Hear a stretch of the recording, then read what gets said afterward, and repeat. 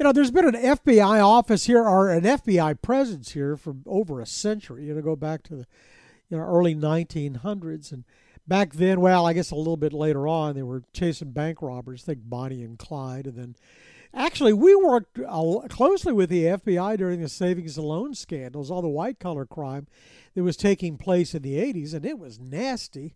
Now I'm thinking the crooks have gotten a little more sophisticated. They're not using guns quite as much, but we'll find out. Matthew DeSarno is the special agent in charge of the FBI's Dallas field offices and has been for the last 3 years or so, and joins us right now. It's good to have you with us. Thank you, dude. Thank you very much. So, do they still use guns, or are they using computers to steal money now? All the above. We cover my field office covers the northern half of Texas. We've got sub offices all over the northern part of the state, from Amarillo all the way down to Lufkin and everything in between, Abilene, Lubbock, Texarkana, Tyler. Here in the Metroplex, we've got our main office and one in Frisco and one in Fort Worth. We're at the airport, and we work all threats and all crimes. And you are right. Crime has become more sophisticated, more global in nature, much more digital in nature in many ways. But as you can see by watching any evening news, the threat of violence on the streets of our cities and elsewhere still exists. Yeah, so it's not a replacement of the old style of crime with a new, more sophisticated crime. It's just an addition of new, more sophisticated crime. So, the violence on the streets we know about, and I can see how you chase that down. But what about cyber security and the threats there? We've had experts on the shows, and there are two kinds of corporations. One's the one who knows that they have been breached, and the one who has been breached and doesn't know it. Yeah. So cyber, I'm glad you want to talk about cyber, because, that's an area where we, and I personally, am spending a lot more time focused, because the impact of our adversaries on our economic power really is significant. We like to say that cyber risk is business risk and cybersecurity is national security.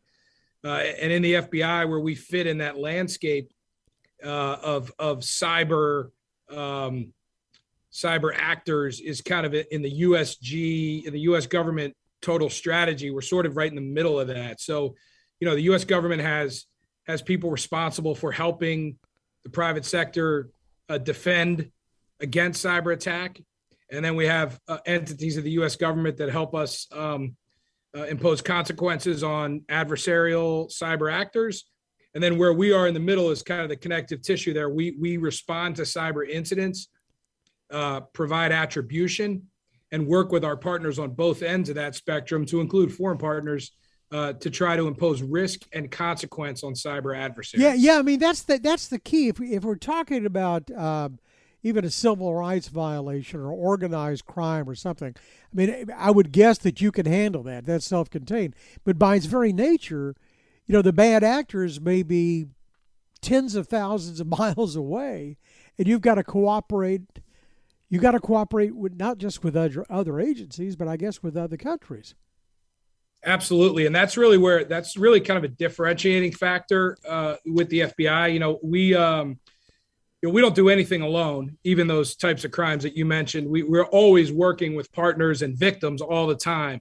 But in cyber, it's really challenging for the reasons you laid out. And one thing that we bring to this collective U.S. government and private public partnership fight is a broad range of authorities that really nobody else has. Many of the European countries have internal security services, external security services, and national police services, right? In the United States, we don't have a national police service. We don't really have an internal security service, but the FBI is as close as we get to a national law enforcement service across all threats, and a domestic intelligence service, and we have the authorities to match that. We have broad counterintelligence authorities. In Title 50, we can conduct criminal searches and seizures. We can use FISA. We can use FISA Section 0702. So we play a key role in bringing together the elements of power of the U.S. government to to try to make it the ecosystem for our cyber adversaries much more difficult to operate. So you've been doing this for 20 years or so. So is crime cyclical? I mean, we probably are going into a recession, at the very least an economic slowdown right now. So, I mean, do you guys sit around and say, wait a minute, here comes, the white collar crime, the embezzlers or whatever? Yeah, I mean, it's certainly, it certainly evolves and emerges. You bring up white collar crime. Anytime there's a major incident like Hurricane Katrina or global pandemic, we expect many people to try to enrich themselves through fraudulent activity to take advantage of that. What we're experiencing now with cyber is that because we have sort of unregulated and decentralized networks that are not only running small businesses and homes and school districts and hospitals, but also running large businesses and critical infrastructure is connected to them. And many of those networks have hardware and software provided by foreign entities that, it really is a vulnerable system.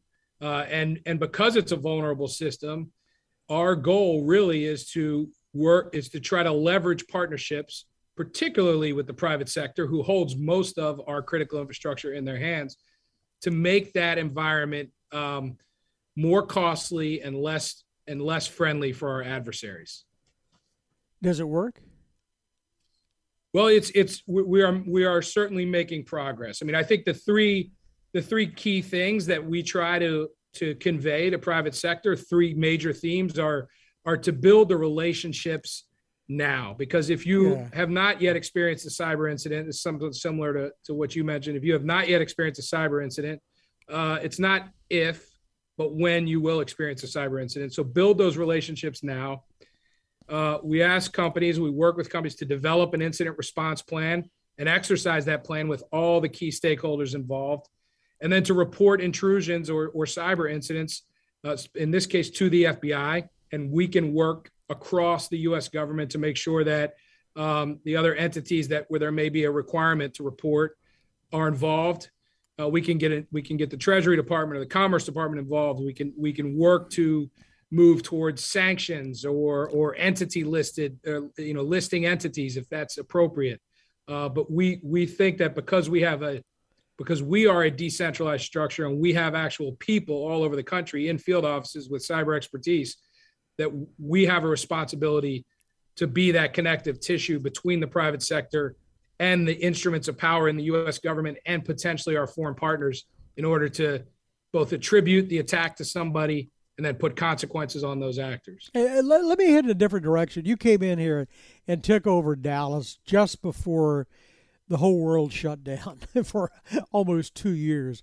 Every businessman that we talked to talked about the challenges they faced. Work from home, shutting down facilities. I mean, you can't shut down the FBI. No. How do you? No.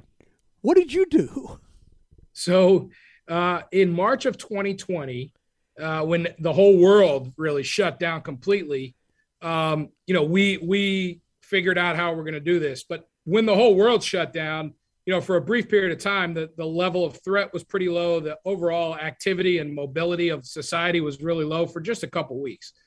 But quickly we realized that that wasn't going to work. And if you think back to March of 2020 and then what happened in May of 2020 after the George Floyd death, we had a pretty chaotic kind of prolonged crisis period. Sure.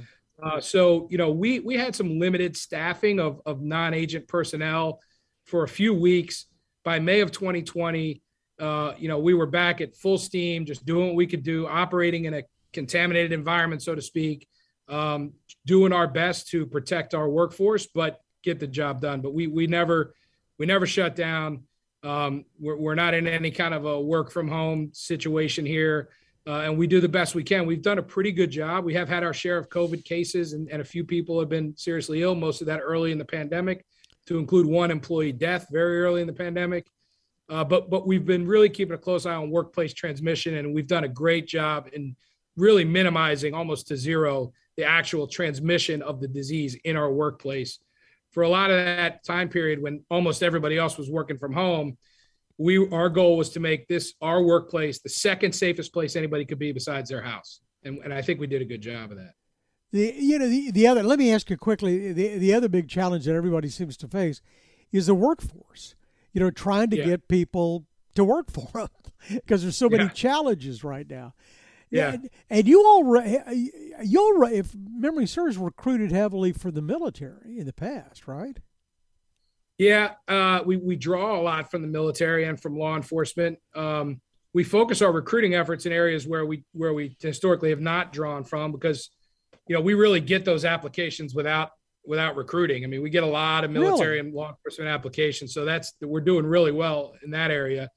Where we're really recruiting right now is in all facets of diversity, and then computer science, data science, and other technical areas where, we need to have a workforce that has the aptitude to work some of these really challenging cyber cases and other global sophisticated cases that involve some of those types of skills. So that's our focus on recruiting right now. I hope you find good people because they really are necessary.